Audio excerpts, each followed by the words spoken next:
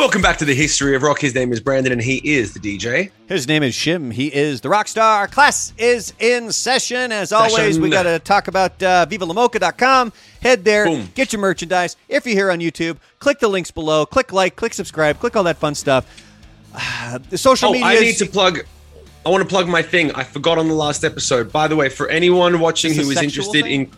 No. Anyone watching who's interested in cryptocurrency and how to earn money with cryptocurrency, I have a company called InvestorShare, Invest I Share, where you can learn how to make passive income with crypto. We have all of the courses laid out for you for one simple monthly subscription. Click the link below. There you go. I like mixing it up there at the beginning. I like that. And so we'll get all those links down there for you. But let's just dive right in because we still have a ton of things that we need to get to here. We were talking about Woodstock 94. We left off when we were talking about this one kid. So his name, and I say kid because I think he was probably like 18, 19 when he was there. I could be wrong. But Ram Samudrala, who I believe came over from India and actually went to Woodstock 94, and we had talked about Cypress Hill, Henry Rollins, the whole commercialization of everything, and now we're rolling straight into Primus here, where so this was a blog from 1994 that this guy posted like right after he was there for Woodstock 94, so this is kind of his first-hand account. Musically, Primus was the best band of the festival, and they had the privilege of looking over the largest mosh pit I've ever seen. The pit extended all the way back and beyond the soundboard and wasn't like there was pockets of moshing. Every single person was slamming. Contrast this to Nine Inch Nails' pit, which only extended back to the camera towers. We're going to get to that Nine Inch Nails stuff coming up because this dude, he's not a fan of Nine Inch Nails.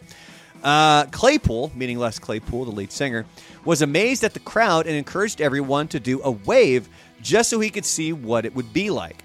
They started off by playing a couple of their older tunes, and I hardly got to listen to them since I was busy trying to keep myself from getting hurt. This is one of the reasons I dislike moshing and crowd surfing, because if you really like a band and you want to listen to their music, it's impossible to be up in the front. And this is where I'm calling bullshit on this kid.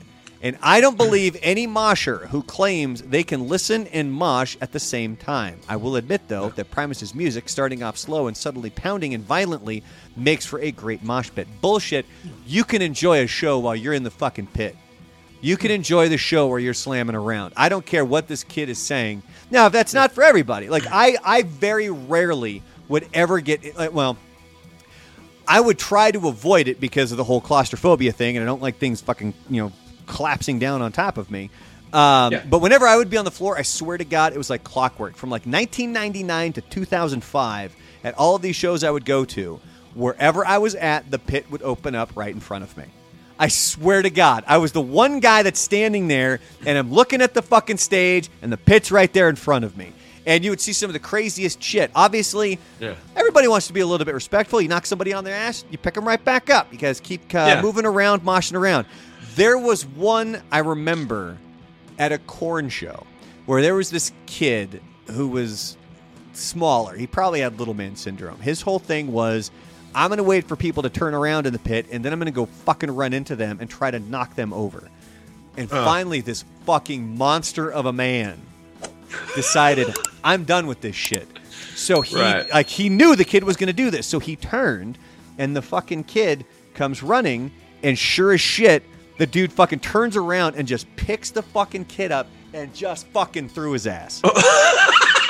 And I was like, that's fantastic. Oh, it was fucking amazing. He just hurled him. Absolutely just fucking hurled him. Hold on. I thought you were going to say... What's up? I'm changing my lights because I'm noticing that my camera changes when the lights change behind me. So there we go. Anyway, go ahead. I thought you were going to say he turned around and just lifted his knee up so that the kid just would push right into his fucking knee. So the kid came in and the guy was able, he basically kind of scooped him up underneath his armpits and was just like, because the kid's momentum was already taken. He's like, I was going to say. Fucking let it fly, baby. That guy was definitely a trained fighter. Use his momentum against him. Oh, fuck. That's brilliant. All right, back to Woodstock 94. Claypool was dressed in a shirt that resembled the U.S. flag, wearing dark glasses and sporting sideburns. When they went into My Name is Mud, people started throwing mud on stage! ! He was surprised, but we reading it now have seen this before. Claypool immediately stopped the show and said, as he has before, people who throw things on stage have small penises. Contrast this to Green Day's attitude. Still, a mud fight among audience members ensued. No shit. And I find it funny how, like, mud was a big thing back in '69. They couldn't anticipate the weather.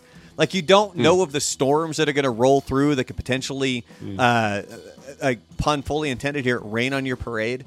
I mean, like, come on. So the kid goes on. Oh, fuck. This is great. Let's go. I made my way back just in time for Nine Inch Nails' electrifying performance, by far the most aggressive one.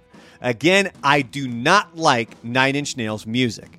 I think Trent Reznor doesn't have a single original idea in his head.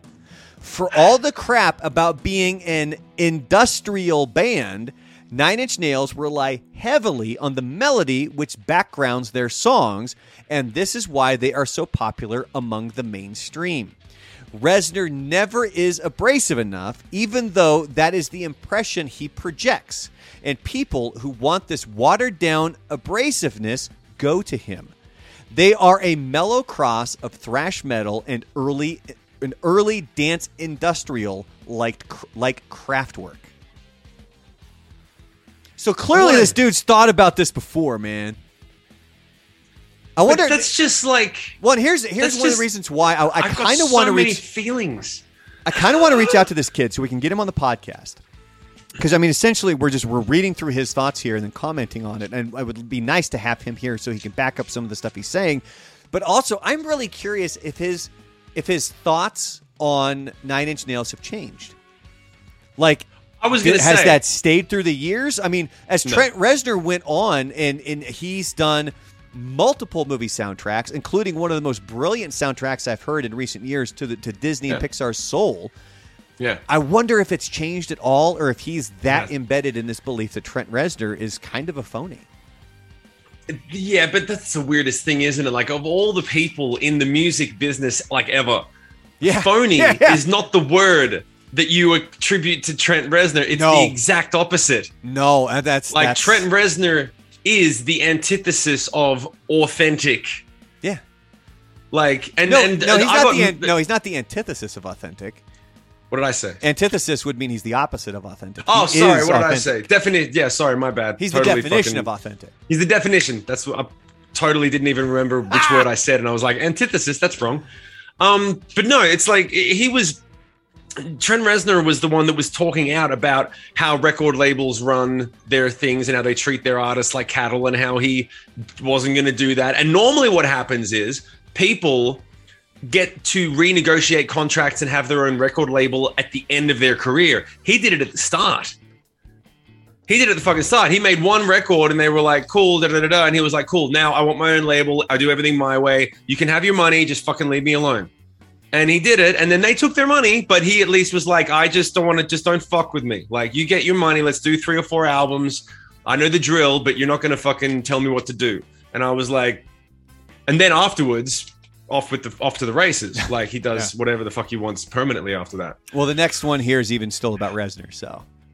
Reznor gave his seal of approval to the festival when he said something like, when we first agreed to play this thing, I was kind of worried about it, but this is pretty cool. You're all right.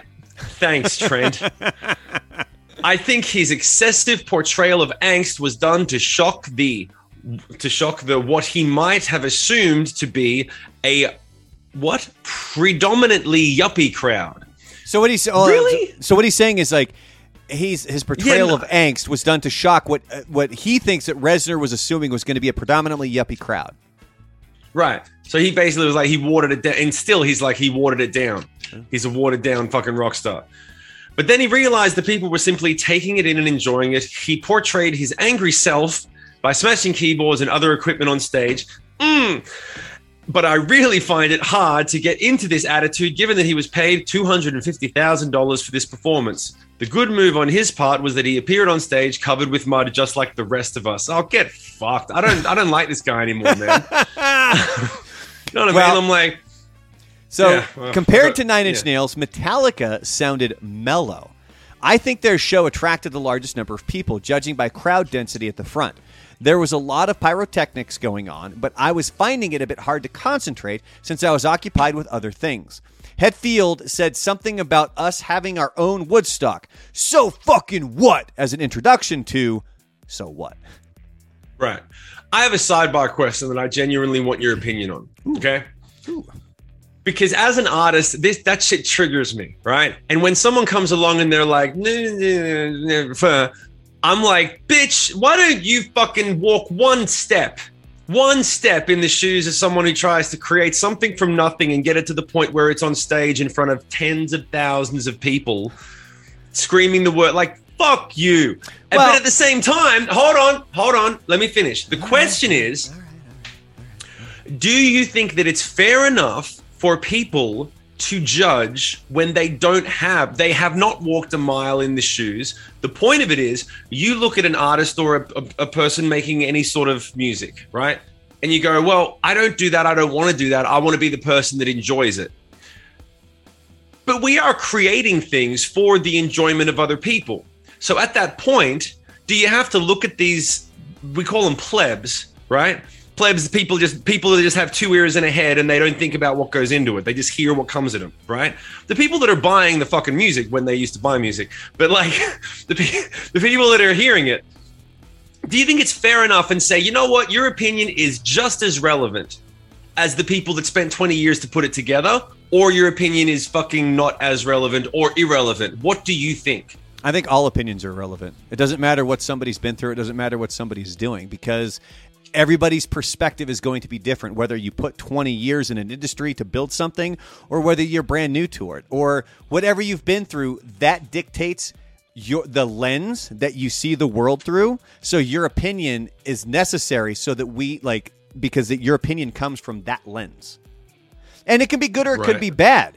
But what you need to do as an artist is, well, it doesn't matter to me. I know what I put into this. If this person's going to be negative about it, that's fine. That's their opinion. And that's the way that I've looked at anything that I've ever done. Now, granted, it's not near the scale that you've done things. Like, I haven't had an album, like, fucking sell hundreds of thousands of copies. But if somebody were to ever, I would produce things for radio stations and we would do bits and stuff like that. And when people would call up and make fun of it or they would mock it or they would, bash us, cool, that's your opinion. Like, it's not going to make me lose sleep at night because I know the work that I put into it. The thing that'll make me lose sleep is if I know I didn't do my best. Like, if I know I could have done this, and this is the thing that sucks, because you're always your own worst enemy, and you're always your worst critic. And so I will fucking pick. I used to do this relentlessly when I first got into radio, and it's one of the reasons I got really good at it, is because I would pick every fucking thing apart, and I would spend hours. I could change that. I should have done that. I should have done that, and I should have done that, all differently. But that was my opinion on it, and it was my piece of work. If somebody has a different opinion, that's fine. That's no skin off my ass. That's not going to change how I perceive it. That's not going to change. Well, no, I take it back, actually. It will change how I perceive it, because the things that you go through on a daily basis are constantly changing your perception. Okay, but the next question that I have before we put this to bed is, it's one thing to say, I don't like it. The other thing to say, that guy's a phony. You know what I mean? Yeah. Like, but again, here's the thing. I personally think that if anyone's in a position to call anyone a phony, it's someone like me or people who do what I do that actually put the time in to try to be authentic in that space. But someone that doesn't understand what it takes to go, well, you don't know whether it's phony, what's not. Like, it's basically an attack and what's the word? It's almost got malicious intent. Yeah. You know what I mean? I could definitely see that. Yeah. So, first of all, let's remember, I think this dude was a kid when he was there. Like, he was probably, 18, 19, 20. I just want to tear him down anyway. Well, look, I mean, I think I'm going to try to reach out to him. Maybe we can have him on so that we can kind of talk about some of the stuff that he has in this blog that we're now quoting like fucking 30 years later. So obviously it means something that it's still there and we're using it. I personally think that I should be held accountable for everything I wrote 35 years ago. Well, I mean, I get what you're saying in the sense that... Oh, and you know what else? Recording in progress. Oh, for fuck's sake. God damn it. This is what we go through. All right. But I get what you're saying in the sense that his opinion of calling Trent Reznor phony, it's different than coming from somebody who has been 20, 30 minutes or 30 years in the music industry and have done the similar things. And it's just coming from somebody who and this is why like people don't like critics sometimes, because it's like you become a critic because you failed at the thing that you were trying to do. Like you're a food critic because you're a shitty chef, or you're a music critic because you were a shitty musician. That was always kind of that connection that was made. That's not always the truth, but that was the connection that was made. So for me, what's the solution then? You're not allowed to say that? You're not allowed to say no. Here's the thing. The reason I'm asking the question is because I know what musicians think about that point. Mm-hmm. But I also know, like, I'm the first person to say, I feel entitled, and I'm going to stick by it, right? I feel entitled to judge my favorite band. The singer of Silverchair has lost his mind. He's fucking gone off the rails. His music is the most furthest removed from Silverchair, right? And I look at it and I'm like, dude, I don't like the new shit. Go back to doing Silverchair because I'm a fan. And yet I know exactly how he feels when he's like, dude, I did fucking 3-piece rock for like 4 albums. It was when I was a kid. I don't want to do it anymore. I want to do this stuff. So I totally see both sides of the coin. And I look at it, I'm like, I get what you're doing. More power to you. Fuck everyone. You do you, boo. You do you. and then at the same time, I'm like, just make a Silverchair record, man. Just fucking do it for us. So I see both sides of it, but I don't know which one's fair enough and right because I don't put it out there. I would never I'm putting it out there because of the question, but I would never actually publicly go, fuck this guy for whatever. I'm like, I get it. I get both sides. Well, there is no right because it's an opinion. And everybody's entitled to their opinion. Now, some people are going to be louder than others. It's on each individual person to take what opinions they listen to and what they take to heart. Now, if you want to take the opinion of somebody who hasn't been in the industry forever, they're like 15, 16 years old, and they're completely bashing Metallica because Saint Anger came out, and that was the worst fucking album ever made, and I'm never going to fucking listen to Metallica again, or you have like a mentality like that, they're always entitled to that opinion. You're also entitled to not give a fuck. We could do a whole episode on this shit because that's like a whole fucking. I mean, maybe it's like I get where people come from when it comes to these kind of things, and how it sucks when you have somebody who maybe has not gone through the trials and tribulations that other people have, and then they're judgmental of somebody, and they're going to call them a phony or they call them something else, whatever the hell the case may be. I just live under the impression every single person's entitled to their opinion. But unfortunately, opinions are like assholes. Everybody's got one, and they all stink. Yep. All right, what's the next thing? Let's go to that. Oh, it's me. Last was Aerosmith. Last was Aerosmith, who played a set to the rain. People left. It was just the rain. I do not like Aerosmith's later stuff. Shock horror. Tell us what you really think, mate. Notice how my fucking tone changed. Easy. Don't make me go back to my P. Diddy music video here. I do not like Aerosmith. Tell us everything about what you like and what you think. Tell us let's stop the fucking world to listen to what you fucking think. I do not like Aerosmith's latest stuff, but they were amazing on stage! ! Definitely written by someone under the age of 18. I was once again blown away by the intensity of Tyler's stage antics and the amazing tunes. I had forgotten how good Aerosmith was, and this was a great reminder. So this next one here says, as Aerosmith winded down, we witnessed an amazing fireworks display, and this was an excellent way to wind things down for the day. Now, of course, this contradicts the account that I had seen on other sites where it was the fireworks were post-Metallica prior to Aerosmith, but I don't know what to go with that. So just move on to the next one. Okay, I just want to be clear I'm reading this correctly because the sentence starts with, in a somewhat communist sense. Now keep going, man. In a somewhat communist sense, the rich were indeed eaten at this festival. Friday night, the fences went down and the concert became free. But I doubt many people took advantage of it, at least not at once. I think there were about 100,000 or more so people than expected, but estimates range from 300,000 to 500,000. I didn't mind paying since I didn't have to walk anywhere in order to get out. The bus was right there and on time. I have a neat ticket, and more importantly, I go to see all the Friday evening bands. Yeah. He goes on to say here, so this is where I mentioned that, so in this blog that we found, wow, you are really pissy right now.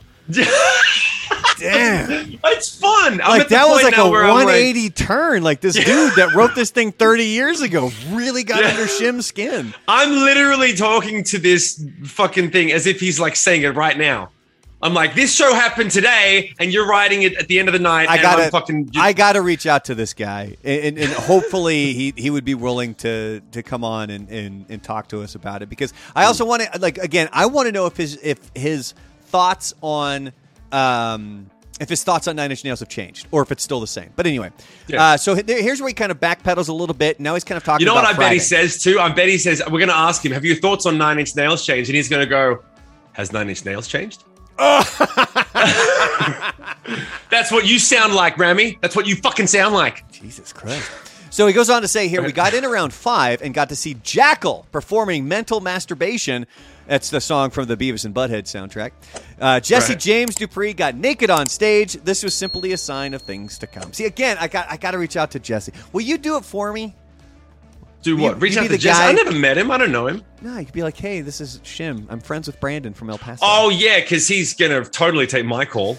Well, see, because again, oh my God. So this is now 2 people. Like, I have their numbers in my phone, but I don't know if it's the same number or not, because it's been a couple of years, like Richard Patrick from Filter or Jesse James Dupree from Jackal.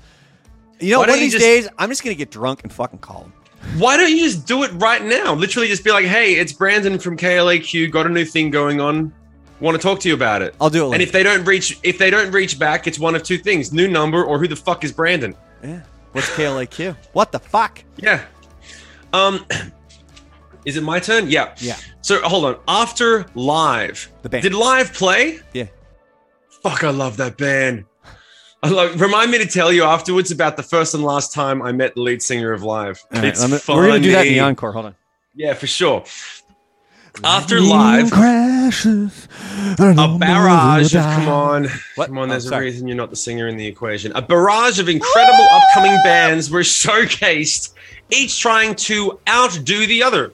This was the only time I was really up in the front rows for all the bands and got to do some moshing and crowd surfing. Good for you, Rami. Which is why my recall of these shows is so vague. The crowd was much nicer. It got a bit rowdy Saturday and Sunday. And it was mostly a young crowd. And we all had a good time. Go ahead. Keep going. Flowers and puppy dogs, mate. Collective Soul's name belies their music. They played some hard-hitting rock and warmed up the crowd for Candlebox.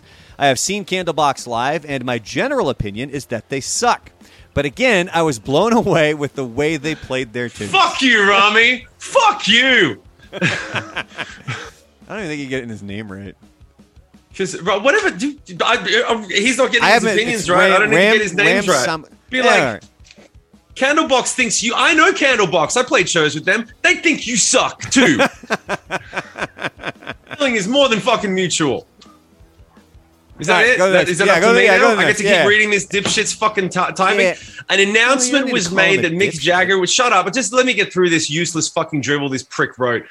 The crowd was not even that. An announcement was made that Mick Jagger would be taking the stage, but it turned out to be Larry Bud Melman from The Letterman Show, who advised people to love the one they are with. Violent Femmes followed it and seemed like the crowd never got enough. The announcer asked us to pace ourselves, but I don't think that was necessary. I'm disliking him more and more, and I don't know why.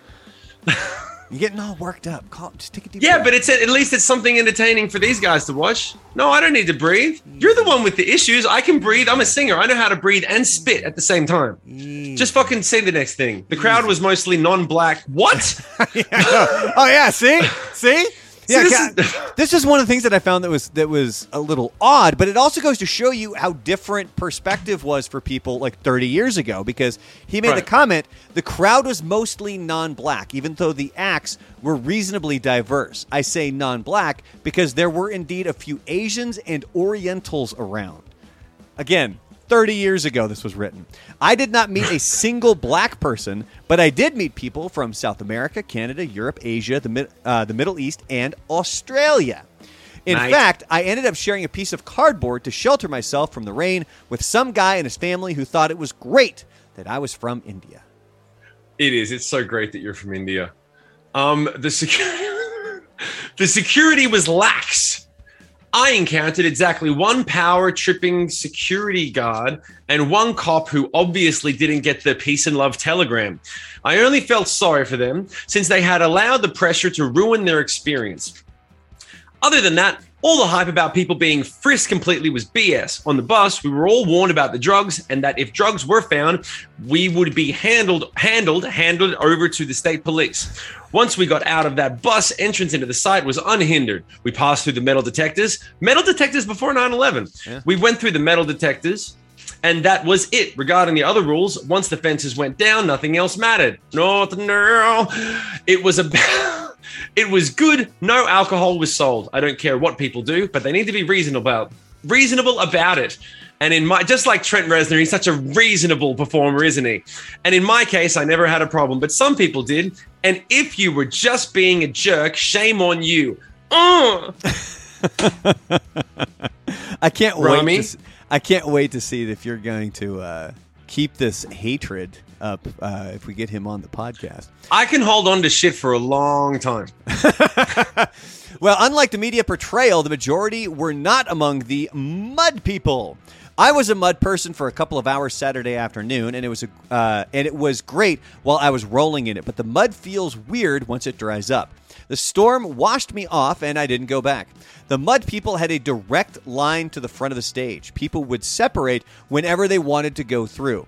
There were a lot of boys who were naked and a lot of girls who were topless. You get it up, you crack, eh? Crevices. Be kind of gross. The show cannot be compared to the 1969 one. What, is that funny? I was like the mud people. It's in my foreskin. I can just imagine like I had this vision of like, this is the funny thing. At the first part of the paragraph is like, you have this vision of the crowd parting like the Red Sea for all the mud people. But then the next vision is all the mud people walking like they're holding the shit in from the fucking mud up their ass. They're like, oh God, it's really uncomfortable. I mean, I'm all rock and roll and everything, but gosh, I'd love to have a pair of fucking undies on. Well, here's the show. A pair of undies. Hold on. Pair of undies so on? something that we're going to get to about Woodstock 99 is that the whole mud people thing became a thing again. Right. But the problem is it wasn't necessarily mud. It was the area near the porta potties. And they broke. So people were rolling in shit. Jesus. Did they know at the time, or they thought they were being I guess mud people? they were like, oh, it's the smell of a concert, and they were just fucking rolling around in it. Oh, God, I literally just threw up in my mouth a bit. Fuck. Cool. Read. Oh, dude. The show cannot be compared to the 1969 one, and by this, I mean we simply had a bigger and better party. Thanks to commercialization of modern technology, there was no way anyone in 1969 could have put on a light show like Gabriel did, or have the clear and lucid sound, complete with the huge video screens, to make sure no one missed out, both orally and visually.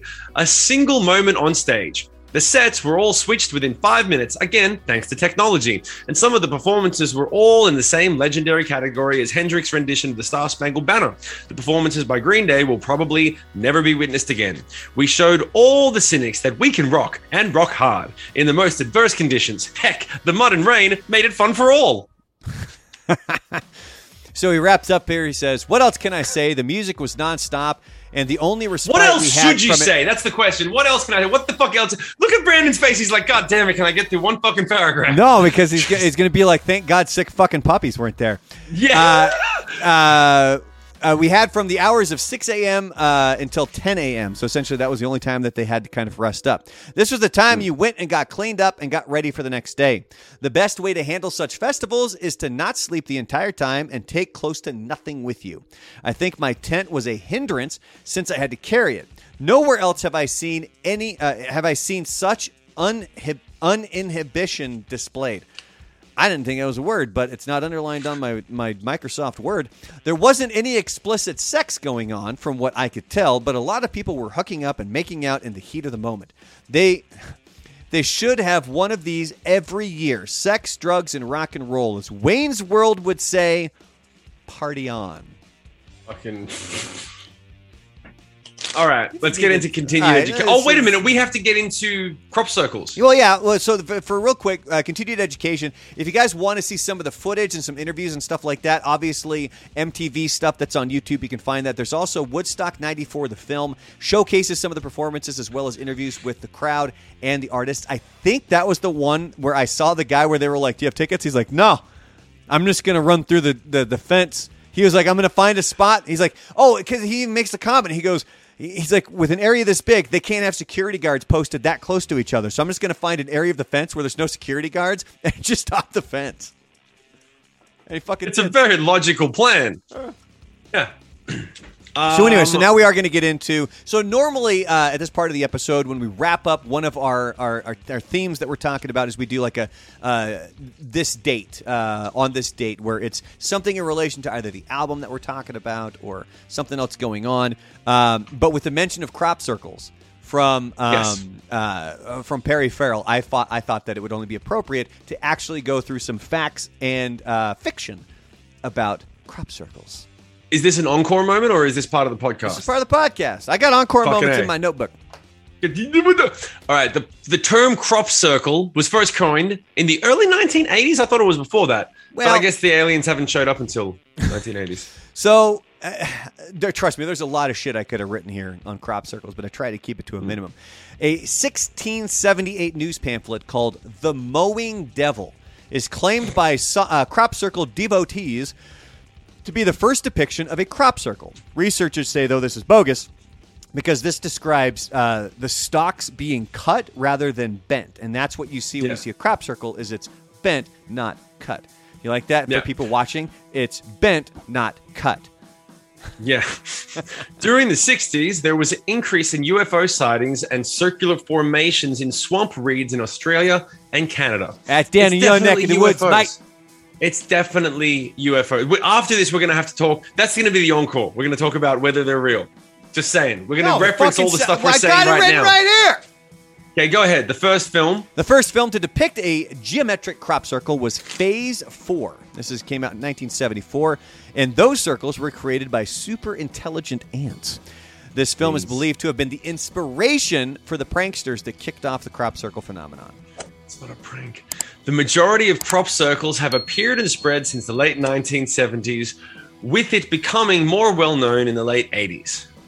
Two men, Doug Bauer and Dave Chorley, came out in 1991 admitting that they were the ones who started the phenomenon back in 1978 with the use of some simple tools consisting of a piece of wood and a rope. They proved their case by creating a crop circle in front of journalists. Right, which is exactly what the CIA wanted them to do. The scientific consensus on crop circles is that they are, wait for it, hoaxes created by human beings. That's what I just read, but it ain't what I think. Oh my God. Okay? Look, you got to pick a side, man. Either Trent Reznor's a phony or he's the most authentic man alive, and either the crop circles are the way that fucking aliens lay their dick in the sand, or they're hoaxes promoted by fucking guys that live in their mum's basement in the middle of Hicksville that have got literally nothing else to fucking do. Lay their dick in the sand? Like that? Okay, yeah, so that's when I see a crop circle and be like, that's balls. Which, by the way, we haven't shown it in a while. Look at my coral balls. Fucking, if I was an alien, okay? If I was an alien, that would be what I'd do for kicks. You'd be out there hovering somewhere else outside the orbit of the Earth, and you'd be like, okay, check this out. And it'd be like the equivalent of like laying your dick on your roommate's fucking forehead and taking a photo and then bouncing out And then afterwards you'd be like, watch them go crazy when they wake up. Watch them. Take a look. That's what I do. That's what... Okay. Yeah. That's a fucking good analogy, Brandon. Don't say it's not. I didn't say it wasn't. I just didn't react. Yeah, I can. Your face. Your fucking... Your dumbfounded face every time. Here, I'll cover my camera. Tell the story again. Shut the fuck up. You're a dick. All right, well, let's wrap it up. We can roll right into the encore here. All right, this has been the history of... I keep going back to this is the history of rock. His name is Brandon. He's the DJ. Yeah, right now it's the history of crap circles. Fucking... His name is Shim. He's a rock star. The history of... Class dismissed.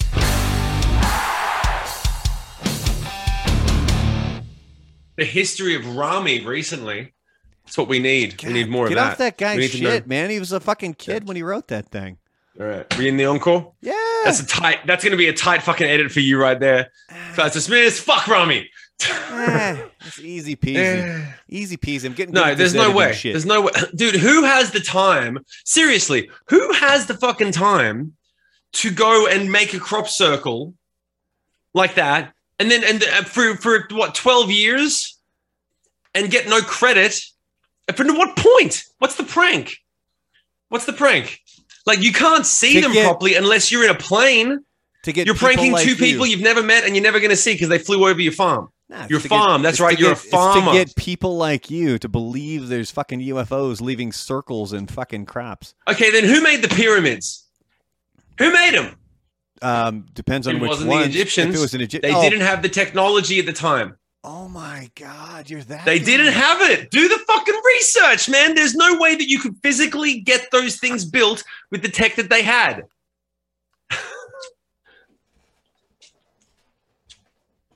Go ahead. No, cool, man. No. All right. Do you want to talk about how coronavirus was a hoax? No, I'm not talking about that. Are they microchipping The universe is 14 billion years old and has been expanding ever since the Big Bang that we can possibly figure out. And recently they've discovered that they can figure out what happened before the Big Bang. They're working on it. The idea that over the course of 14 billion years, there wasn't any civilization between now and then that came up as well, that maybe is a few millennia ahead of us. And they're coming by to say, like Star Trek, like, just don't get me started. You got me started. Like, there's no fucking feasible way that there is not something elsewhere in the universe. 14 billion fucking years. You know what you need to do right now? Oh, why don't you enlighten me? That dude, the ancient aliens guy with the fucking hair. Yeah. You need to do that. Like, just fucking pull your hair out.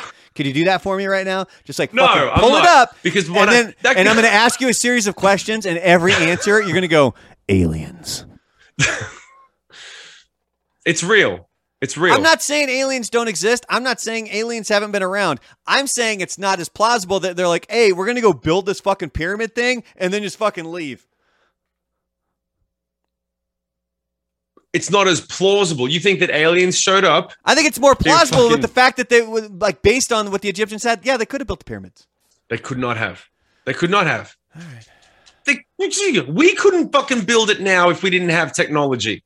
We couldn't just build it based off fucking logs and sweat. Dude, tell me how the pyramids were made. Tell me how they were made. I'll share you fucking links from educated people. Yeah? Yeah, I don't need to tell you because smart people have already figured it out. Okay, show me. Yeah. Send me the links right now. I'm going to check them out as soon as we're done. I don't want to do that in the encore. We can fucking... What was I going to show you? I don't know. There was one thing I was going to show you. But I do want to talk about this. First off, the first thing we were going to talk about in the encore, your first and last experience with live. Okay, so... Fucking aliens. We were doing a festival, right? We would do what? What's the matter? Nothing. Asshole. No, what? We were doing, just get to the point, stop fucking going off track. We were doing a festival, and this is how the festivals usually work, right? You wake up at middle of the day, like midday, right? Festival starts at like 2 o'clock in the afternoon or whatever. And especially if we're playing like later in the day. So we're playing like second or third last. And we look at it, and it's one of those, it's a fair, a county fair, right? So they had us, they had Candlebox, I think, and a couple of other bands. And then you wake up and you look at the day sheet and everyone just goes, okay, where are we and who's headlining? Like you just, for a couple of minutes, you just check out what your day is going to look like. And I remember being like, who's the headliner? And someone in the crew was like, some fucking guy named Ed. It just says Ed Kowalczyk. And I was like, fucking from Live. From Live. Yeah. And they were like, oh, I said, that's the singer from Live. I was like, fuck, well, I'm playing. Like, I was a massive fucking Live fan. And I was like, okay, cool. We would never be able to get on a tour with Live because they were broken up at that point. But I was like, this is going to be great. I'm going to meet this is like the last one. I got to meet Lejeune from fucking Seven Dust, Tom Morello, Brandon Boyd, and now like the singer from Live, Ed. I'm like, this is going to be great. So we played and then I finished and I watched his set and it was good. It wasn't great, but it was good. It wasn't as good as Live. And I'd seen Live a couple times. And then he walked off stage. And I was expecting to be like, and he knew that I was in one of the bands. We hadn't met yet. And I was waiting for this. Is like, hey, I'm going to go up and say hi. And I was like, hey man, great show. And he shook my hand and he went, where are the bitches at? Where are we going? Ed Kowalczyk? Yep. He said, where are we going after this? Where's the strip club? And I was like, oh, fuck, my heart, my fucking heart. It broke my heart. He was like all about the party and the bitches and the fucking where's the strip club at? And I was like, dude, you're lightning crashes, man. Where's the spiritual? I thought you were going to crashes. And the funniest thing is when I fucking met, damn it, singer from Pantera, blanking. Oh, Phil Anselmo? When I met Phil, you would have expected the opposite. Yeah, and I remember Phil seeing, been like, yeah, I'd be like, yo, fucking, where's the beer? Where's the bitches and beer? I saw Phil at a fucking airport one time, and I saw him at one of the other gates, and I was like, damn, that's him. He was talking to some guy for like an hour, and it was clearly a fan. A fan had come and sit a couple of seats away from him, was like, excuse me, I'm a big fan. And I was waiting for that guy to leave so I could be like, all right, if he's by himself, I'll come up, I'll go up and I'll say, hey. And the guy, an hour later, the guy leaves. And I walk up to Phil and I was just like, hey, man, my name's Shim. I'm in a band and I've been very fortunate. I've been on tour for a while now. And I just wanted to say, love your band. I listened to your music a lot growing up. I love what you do. And, you know, you kind of inspired me to do what I do. And he just leaned over. He shook my hand. He looked deep in my fucking eyes. And he said, we are brothers cosmically. And I was like, I thought he was going to look at you and be like, aliens built the pyramid. I thought he was going to be like, I'll suck your dick for some crack. No, no, but he really did. He looked at me and there was this moment of like the most sincere, deep shit. And he was just like, we're brothers cosmically. And I was like, that's just a little more acid than I was expecting. That's a little more intense than I was hoping for there, buddy. Yeah. And then I just sort of went, yeah, cool, man. And he was like, yeah. Yeah, I've heard he can be a pretty intense dude. I've never had the privilege of meeting him or even being involved in an interview with him, but I've known some people who've run into him. And by running into him, I mean like truly just kind of like a hey, sort of like passing by and stuff. And I've heard he's a pretty intense dude. Not necessarily a dick, but I've heard he's a pretty intense dude. Yeah, but I think that's a good thing. But it's definitely like it was the exact opposite. It was like, I met Ed and he was a rock star type of guy and it just was not on brand. You know, like I would never have thought to meet someone for the live. Like you don't think of that. Like you would expect Ed to say something like we are brothers cosmically. And you would think Phil to be like, where's the bitches? Yeah. Well, because the funny thing is when you think about Pantera, I mean, what like Dimebag and how the fuck did I just blank on the fucking drummer? Fucking Vinnie Paul. Yeah. Oh my God, that's terrible. But what they like the two Abbott brothers is that they were about fucking partying. Like if you're gonna fucking hang out with us, we're gonna show you a good fucking time. And they were two guys I wish I would have been able to fucking meet. I still remember when Dimebag passed away. I was getting ready. I was working in Eugene, and I did the midday shift, and I'd flipped on the morning show. And they were, I didn't hear who it was that had passed away, but they were like, oh yeah, Goat's going to be in here coming up at 10 o'clock. He's a big Pantera guy. He's a big Damage Plan guy. He's probably going to bring his fucking CDs in. Well, I didn't say fucking, but I'll bet he wants to bring his CDs in so that he can pay homage in here. And I was like, wait, I'm like, so I'm like, which one? Like, so then who died? And like, obviously, if it's those two bands, it would have to be Dimebag or Vinnie Paul. And unfortunately, it was Dimebag who was taken out on stage. Fuck, that's a whole podcast that we could do right there too. We need to, see, here's the thing too. So real quick, before we get to the final part of the encore here, I wanted to bring up. No, it's not about aliens and pyramids and Shim going off the fucking rails there. They're fucking real. They're fucking real. Well, yeah, the pyramids are real. They do exist. Just go to Dimebag. So I was thinking about this as we were kind of talking, because Rage Against the Machine just performed, as we're recording this, their first show, right? Like in 11 years. And so we had talked about how next year when you're in El Paso, we'll go film a live episode of the history of rock. And we'll do it all about Rage Against the Machine. And as we're covering the early 90s, we're really covering kind of the grunge movement. But I'm starting to wonder and how we're going to, and maybe we just like start picking and choosing, because, you know, Rage's first album came out in 91, I believe. Is that when the first album came out? Let me Google that here. I have no idea. That's your job. But yeah, and then you have like Korn. Their first album was 94. Shim is continuing to do that weird shit in the background. No, go ahead and do your job. No, and then are you making penis references? No, what's going on? Just keep doing your job. And then, but so anyway, so we would be extending outside of the grunge movement, but it would still be covering a lot of these early 90s bands. And here, question for you real quick. Where would you put STP? I'd put him up my ass. Well, like, would you put them in? Oh, 92. I just want the contact high. Rage Against the Machine 92 was the first album, by the way. But yeah, we'll start eventually kind of veering down that path, because I was thinking about. What do you mean? Where would I put STP in regards to what? What genre? Like, a lot of people put them in the grunge aspect back then, but nah, I call them alternative. No, I call them alternative. After they made their second record, where they went more retro, they had more retro influences. And then when they got to Sour Girl, where there was like some amazing Beatles harmonic shit going on, I'm like, nah, they're a rock band, but they fell into alternative after that of like, nah, they're like Smashing Pumpkins. I think STP never got the credit they really deserved, just because one, grunge, and two, Scott was so fucking drugged out rock star that he almost overshadowed the quality of the music at times. But when you pull back and you realize the beautiful complexity of how those guitar parts were written, they're fucking amazingly structured songs. Yeah, I mean, I got it here. Core, their first album, came out in 92. So that would be kind of right in line. Like, maybe that's what we do after we cover all these Woodstocks. Maybe we jump over to... Maybe we jump to STP. Maybe they got smushed. They got smushed between the Pearl Jams and Nirvanas and everyone else. They were just a band releasing stuff. Vaseline. Like I fucking loved that song.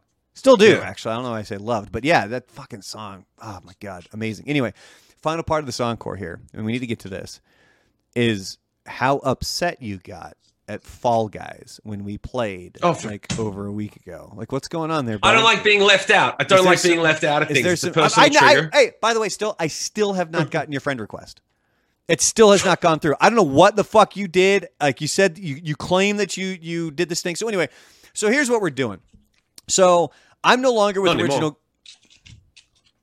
I'm not fucking playing that game anymore. For fuck's sake. Hold on. Don't make me Puff Daddy your fucking thing. Hold on. Okay. Ain't nobody gonna hold me down. Oh no. Anyway, so here's what's happening now. I'm no longer with Original Gamer Life. So all of my streaming stuff is going through my own channel, and I'm streaming a few times a week. My buddy Alan and I were playing video games, and then also Tuesday and Thursday nights, we play games. It can be like Phasmophobia. Something that we've recently gotten into is Fall Guys, because it's become free. Any system, you can have a Nintendo Switch, PC, Xbox, PS4, PS5, doesn't matter. Fall Guys is now free. So we started playing that, and we tried to get Shim involved, and he fucking pitched a fit. I had people coming over to my live stream. I think it was like mostly Nightmare, and God, there was somebody else who came over. I can't remember who it was off the top of my head, but they were like, yeah, he is so angry right now.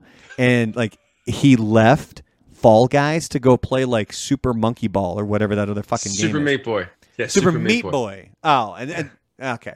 A real game. Dude, Fall Guys is the shit, man. You got to give it a chance. So essentially here's what we're doing. So we found out. I have to give Fall Guys a chance like we have to give Rami a chance. That's how much I have to give Fall Guys a chance. Yeah, I mean, you got to give him a chance. Look, you got to open your heart. I don't have to do anything you say. Yeah. When you cut me as deeply as you did on the day of the fall. Day of the fall? I'm not coming back. What do you mean? The day of the Fall Guys, the Fall Guys incident. How did I cut you? What did I do? You didn't let me come and play. Dude, we tried. So we had to send all these Here's the real invites. problem. Oh, what? It is 100% my fault. It's totally my fault. Yes. I should not have started streaming before I had the game figured out. And then 5 different things went wrong while I was streaming. And instead of being like, oh, God, okay, I got to do this, and this, I just got mad frustrated. And then I was like, cool, I'm just going to bounce and play a different game just to recover from not fucking prepping enough for the thing. Shim, so during the stream, Shim was like, this would have been great if we had done this before we started streaming. And in the back, I didn't say it live, but I was like, you mean when I sent you the message 3 days ago that this is the game that we would be fucking playing? Yeah. Yeah. You got to give another chance, though, because it's fucking fun, man. So here's the problem with Fall Guys. So you can have a squad of 4, and then you can play like that. If you have 5 through 9 people, you're kind of fucked. And that's what we had. I think we had like 8. And so we were trying to split it up. We were trying to figure out how we could play the game with just like 8 people. It became really fucking hard to do. But if we have at least 10, we can start our own game. Like we can start our own thing, and it's just any one of us that are playing. And I'm trying to get Shim to come back to play Fall Guys one more time, where it's us and we get to control the games that we play and we get to control it, but we need more people. So if you guys would like and you want to Please don't make this a call to action moment. Is this a call to action to everyone watching? Oh my God. If you want to call to action, if you want to play Fall Guys, hit me up on social media. It could be on Instagram or Facebook or whatever at The Real Brandalorian, and let me know, and then we can try to connect so that we can start building a group so that we can all play Fall Guys. And I got some fucking hilarious Fall Guy clips, by the way, of us getting frustrated.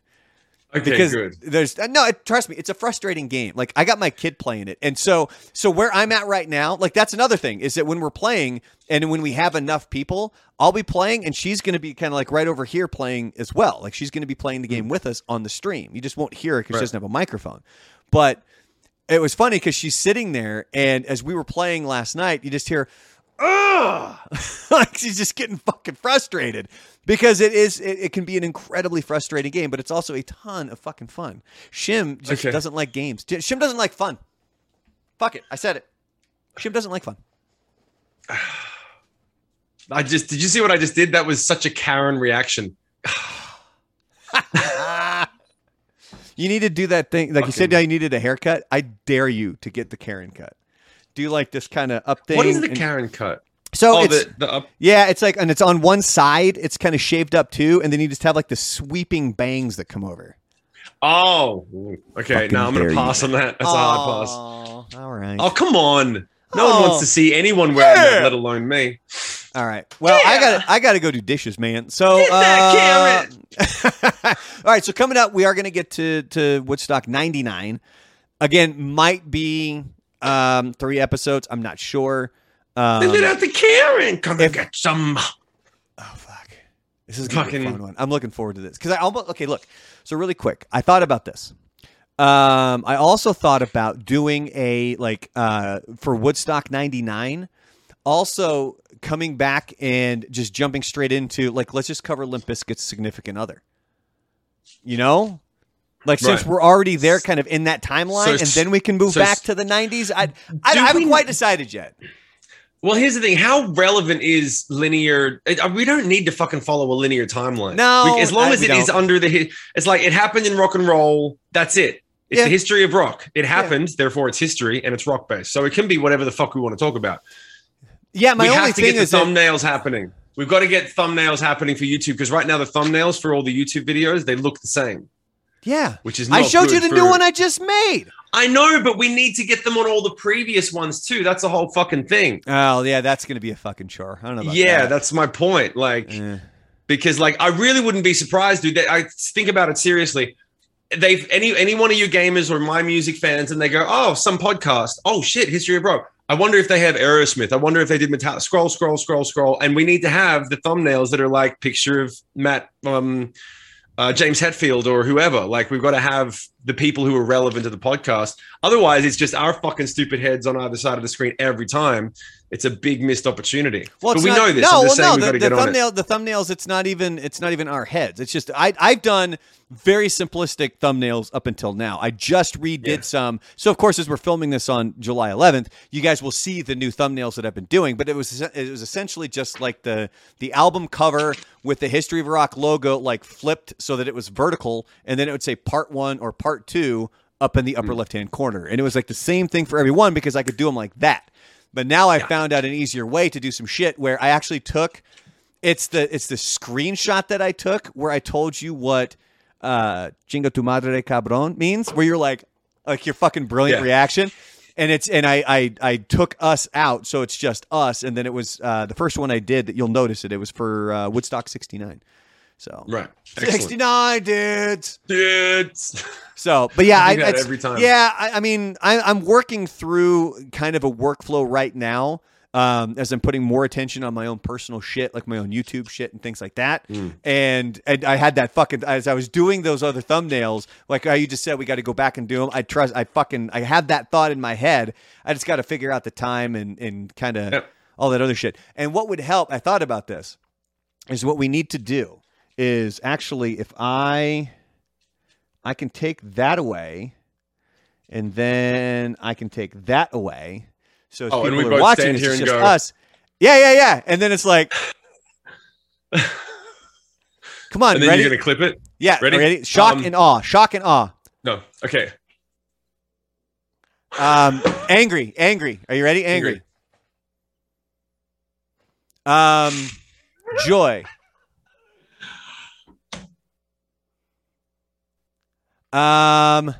Sadness. I feel like I'm in like a first grade improv class. Yeah. Fucking amazing. All right, that's enough for now. I'll clip that shit, and that'll give me stuff to work on for the future. So, but on that note, beautiful. I love you, buddy, and I love you, man. We'll chat later this week. Don't let the aliens come take your undies. I've got the time written down for our meeting. I'll let you know. All right, buddy. All right. Bye. Bye, bud.